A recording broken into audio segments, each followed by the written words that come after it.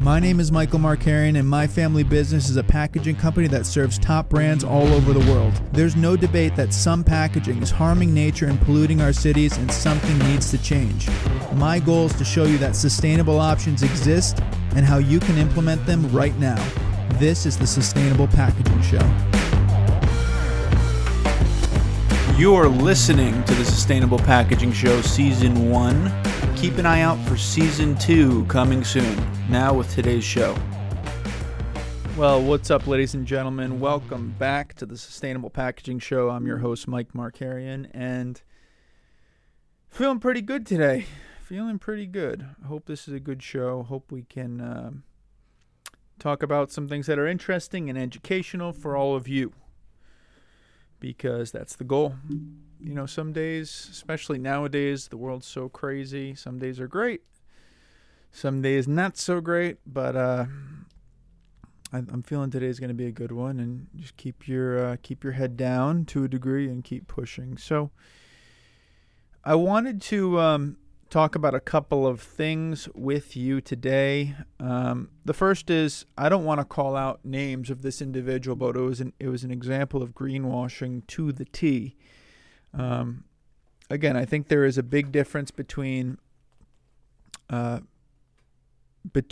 criticizing someone who's not doing something perfectly, but has a heart for actually doing what's good for the planet. And I'm firmly against that. But then there's a place of calling out somebody who is totally greenwashing. And I'm not even for calling them out by name. In this case, I don't think it's my place to do that, but it's just an example. It was a sandwich bag, like a Ziploc bag, not Ziploc. Hey, that's a good brand, right? You use their name when you're not even talking about them. It was a sandwich baggie. And there's some sustainable alternatives. There's compostable ones. I buy different things and test and try different things. And there was one that I had grabbed and purchased when I was in the store. I was just grabbing a few of them. And I looked at it afterwards. It had, a nice scripty font. It had natural tones. It had the word natural on it. Had some big claims on the front. So I'm thinking, all right, it looks natural. It feels natural, kind of a sustainable look. It's got big claims on the front. Maybe it's compostable. Who knows? And I grabbed it. I got it at home. And I think the claims on the front were BPA-free, resealable. It said on the front. So I'm thinking, wow, I was totally, I don't even want to say deceived, because that's a little bit of a strong term for this case, but it was misleading. Let's just say it was misleading. So that's the kind of stuff. And again, is that the problem per se? Not really. I think, are they really harming the planet and doing a lot of harm? Not really. But my bigger problem with that is that if too many brands take that approach where they know the consumer wants something sustainable, so they greenwash in order to generate sales, then they get off the hook and they feel they don't have to do something that's actually good for the planet, and that has negative consequences. That is what we want to avoid. So, I don't want to be, again, I'm running a business. You guys are businessmen and women, or you're just consumers who are passionate about sustainability. I love you all for listening to the show. Personal belief of mine, I'm not here to, tear people down and criticize people. The only reason that I call people out, which is why I'm not even calling them out by name, but the only reason I'm so against that is because I know that in their mind is going to let them off the hook. They're going to, by the way, it's not Ziploc. This is like a smaller niche brand, but it's going to let this brand feel like they're, doing the sustainable thing, which stops them from doing something that's actually good. Does that make sense? So that's what I'm trying to push against, because I see that. I can imagine. I could see them. They're in their boardroom. All right, guys, we need sustainable packaging. We need something that looks eco-friendly. All right, let's throw the word natural on there. Let's use a recyclable board to hold the baggies in, and let's, people will think it's sustainable. They'll just be, walking fast in the stores, and I'm not trying to stay in the grocery store for hours on end. I need sandwich bags. I grab it. I'm not scrutinizing. I look, but I think people can take advantage of that. The fact that especially in a traditional retail environment, you're not going to read everything, even online. I mean, maybe you read every claim, maybe you don't. But you read every claim if it's a super important life decision. But with the sandwich bag, so you can kind of trick people if they're not aware. And I want to push past that, right? And I don't want to say like, in Contempo's history, producing billions of units of packaging, have we created something that's greenwashed over the last 40 plus years? Probably. I'd even say yes. But that chapter has to end. I don't think we've done it recently, frankly, but that chapter of greenwashing has to end. And it's not to pretend like we haven't done it or anyone hasn't done it historically, but it's like we're opening a new chapter. We're opening a chapter where we actually have to get serious about solving these problems, where consumers are serious about this, where businesses are serious about this. You got to change. They call it like a paradigm shift in business terms. There's a shift. Understand the shift has happened, and it's a matter of, do you want to get in front of it? I was talking to a supplier of ocean plastics yesterday, had a great meeting, and we were saying, like, this is happening now. Something has changed where you can be an early adopter of these technologies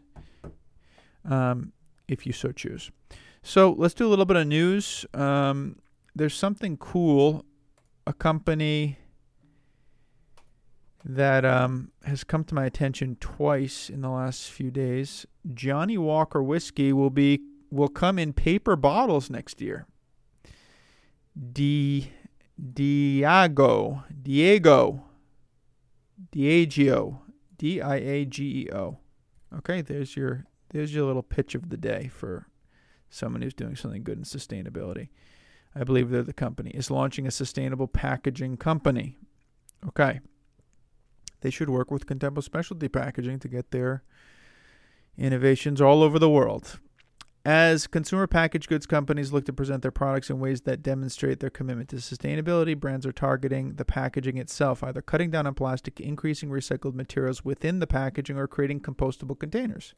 Pretty good. Whoever the authors of this did a nice job there. Catherine Lundstrom. Very nice. And register to read this article for free. I'm not registering, so that's the end of that article. Thank you very much. Maybe I'm being a little bit overly dramatic, right? Okay. Next article. Diageo. Sorry to mispronounce your name. I know I am. And PepsiCo will debut paper bottles in 2021. Diageo and Pilot Light, venture-backed company, launched Pulpex Limited, a sustainable packaging technology company. The company's created what they call the first ever 100% plastic-free paper-based spirits bottle made entirely from sustainably sourced wood. Okay. That bottle will debut with Johnnie Walker whiskey, including partners. Okay, so they also have Unilever and PepsiCo to further scale the bottle.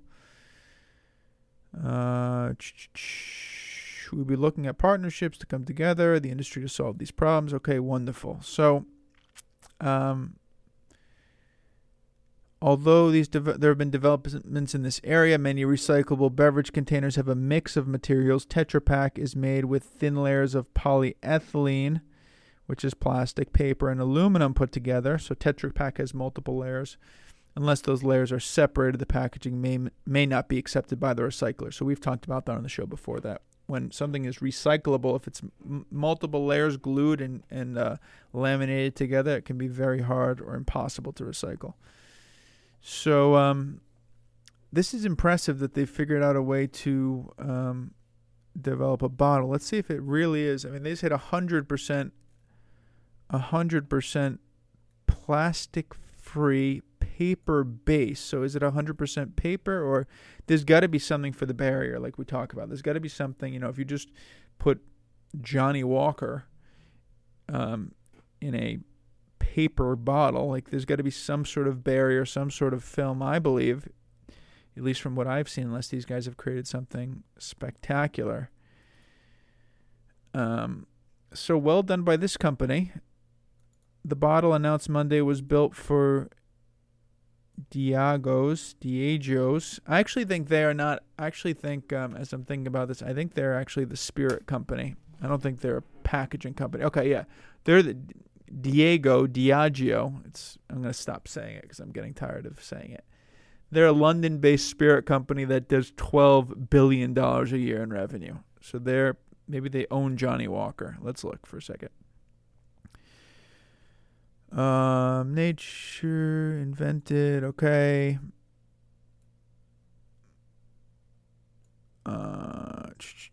Okay, Seagram Spirits and Wine. They signed a joint venture with Jose Cuervo. February 2011, they acquired, I don't know that company. Let's see any ones that are. So they've acquired a ton. I mean, they're a $12 billion alcohol company. So they're not a packaging company, but they're adopting these sustainable bottles for their spirits. Okay, they're huge. All right, so sorry, they're not the packaging company. They are the alcohol company. Really cool to see. I mean, an alcohol company, again, it's a higher margin product, so they can afford to invest in this packaging. Granted, it's going to be a lot more expensive, I'm sure, than, who knows? I don't know. Probably more expensive than the glass bottles that it traditionally came in. And I'd imagine they're going to do a test market where they're not going to, change all their Johnny Walker to this compostable bottle, right? That's like... I actually don't know if it's a compostable bottle, frankly, so I don't want to say that. But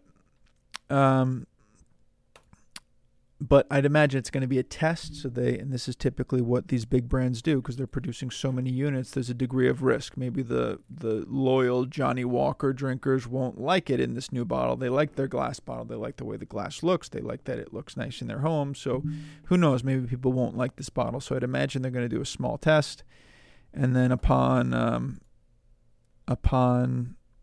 success, they will maybe roll it out further, or maybe they'll always have two lines here, the sustainable package and the non-sustainable package. That comes down to strategy. Glass is a highly sustainable option, though. So I think Johnny Walker was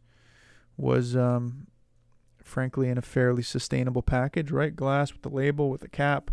Now, maybe this was largely for the sake of marketing, to stand out and to gain attention from different news outlets and sustainability individuals, the sustainable crowd. So maybe this was, I don't know if this was from a perspective of let's save the planet, let's help the planet, or if this was more of a marketing thing. But either way, I welcome it. Like even this innovation, sometimes what you can do as a brand, and this is, I'm speaking to the big brand owners, by you adopting something that's genuinely good for the planet, not only are you contributing and making things more environmentally friendly, and you're doing your part, but people like myself are going to see it and tell other people about it, and other brands will see it, and a random coffee company and a random tea company and a random whatever company will adopt this type of sustainable packaging. So you are kind of a billboard, you're an advertiser, you're a promoter, you're a supporter of seeing these packaging solutions push through the world. And that's powerful. Brands become hot and brands cool off. That's sort of the nature of business historically. If you look at it, I think there's some stat like the Fortune 500, the companies that are on the Fortune 500, like a huge percentage of them turn over every decade or 2 decades, whatever it is. So brands become hot and brands cool off. So from my perspective, part of our challenge is getting, this is good what I'm thinking right now, and I think this might actually turn into my strategy or part of our strategy here. Part of it is converting brands, and this is traditionally what I've been focused on in Contempo Specialty Packaging or Contempo Sustainability Partners. Contempo. Is how do I get the biggest brands in the world who are producing the most non-sustainable packages to convert to a sustainable option? Great. But also, how do we get up-and-coming brands to adopt sustainable packaging? And part of it might be because a PepsiCo adopts a sustainable package and then someone else sees it. So that's that. Let's see if there's any other... Okay, let's look at this other article. Genera aims to use local crops in sustainable packaging. Working with farmers in Tennessee, Genera is contracting switchgrass and biomass sorghum as inputs to create compostable, sustainable packaging when its manufacturing facility comes online later this year. The company's main product, Earthable, is made with a compostable fiber produced by local farmers. So let's look at what these companies do, so I can give you a little context here. So Genera Energy, delivering sustainable biomass solutions. Genera simplifies your supply chain with domestically produced AG-based pulp and molded fiber products. Partnering with regional farmers, Genera produces a sustainable farm to finish product solution. So there's pulp, and it looks like they're making bowls and different things from the pulp, molded pulp, which would go into packaging. My question with these type of things always is there sufficient supply? Is this the type of business where it's a great concept, great idea, it's compostable, it's fiber-based? Again, we have the questions of barrier and but the bigger question, to be honest, because you can figure that stuff out. You can figure out a barrier that works, and there's a lot of technologies out there that we know of and things that are coming up every day. I learn of new ones all the time. There's answers to those questions, but my biggest question when I see something like this is supply. Is this more something where, the company can create a line of bowls and plates for, picnics or cookouts that are made from pulp and that are, highly sustainable instead of a plastic alternative? I know there are paper plates, which kind of already solves that, but maybe this is a thicker one and the paper plate doesn't get soggy, or whatever the angle is. A small niche business, I think this works for it great.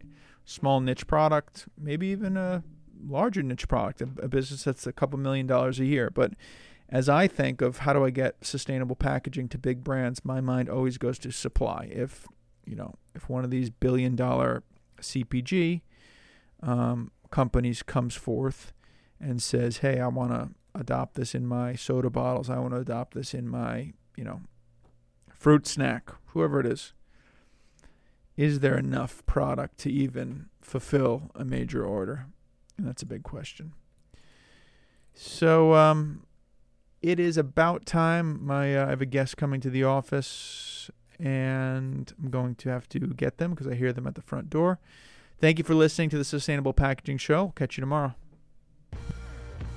If you're looking for sustainable packaging that's actually good for the planet, we have sustainable options for just about every packaging product. Email Mike M at contemplepackaging.com. Let's talk. Have a phenomenal day.